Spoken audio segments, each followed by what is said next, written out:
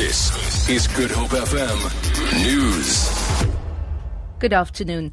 The body of an unidentified man has been found on a train at Cape Town station. Police spokesperson Frederick van Wyk says they are following up various leads. We can confirm that earlier today, the body of an unidentified male was found inside the metro rail carriage with a gunshot wound to the body.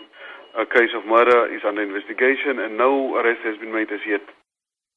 The trial of the man who allegedly killed two people, including television presenter Simba Mere, in a car crash has been postponed to October 29th in the Randburg Magistrates Court north of Johannesburg. Preshila Naidu faces 2 counts of culpable homicide after his vehicle crashed into Mere's car in January this year. Mere and his friend Katie Shady O'Brien were killed on impact. Sasha Naidu reports. We can confirm that earlier today, the body of an unidentified male was... 21-year-old Preshila Naidu made a brief appearance in the dock. His trial was postponed to the 29th of October to allow his defense team time to study the report submitted by an accident reconstruction officer. At the time of the crash, it was alleged that Naidu was under the influence of alcohol. However, he was not tested as he had been taken to hospital before police arrived on the scene. Sash Naidu, SABC News, Randburg Magistrates Court. More than 400 people have attended the memorial service in Windhoek of the 5 victims of the air ambulance crash near Cape Town more than a week ago.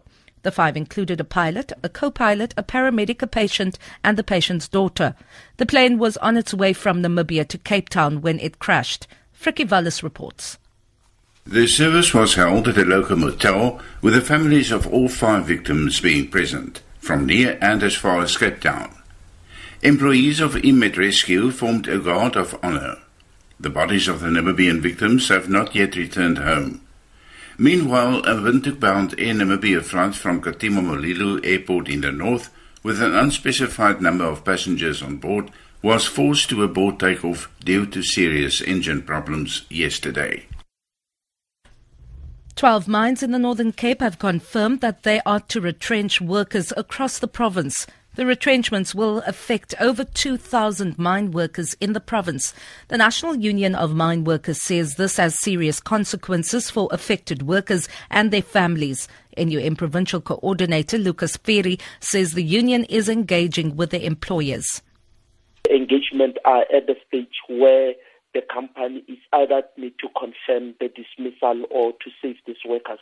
The other companies that served us with Section 189 is BlackRock, where plus minus 1,100 of employees were affected.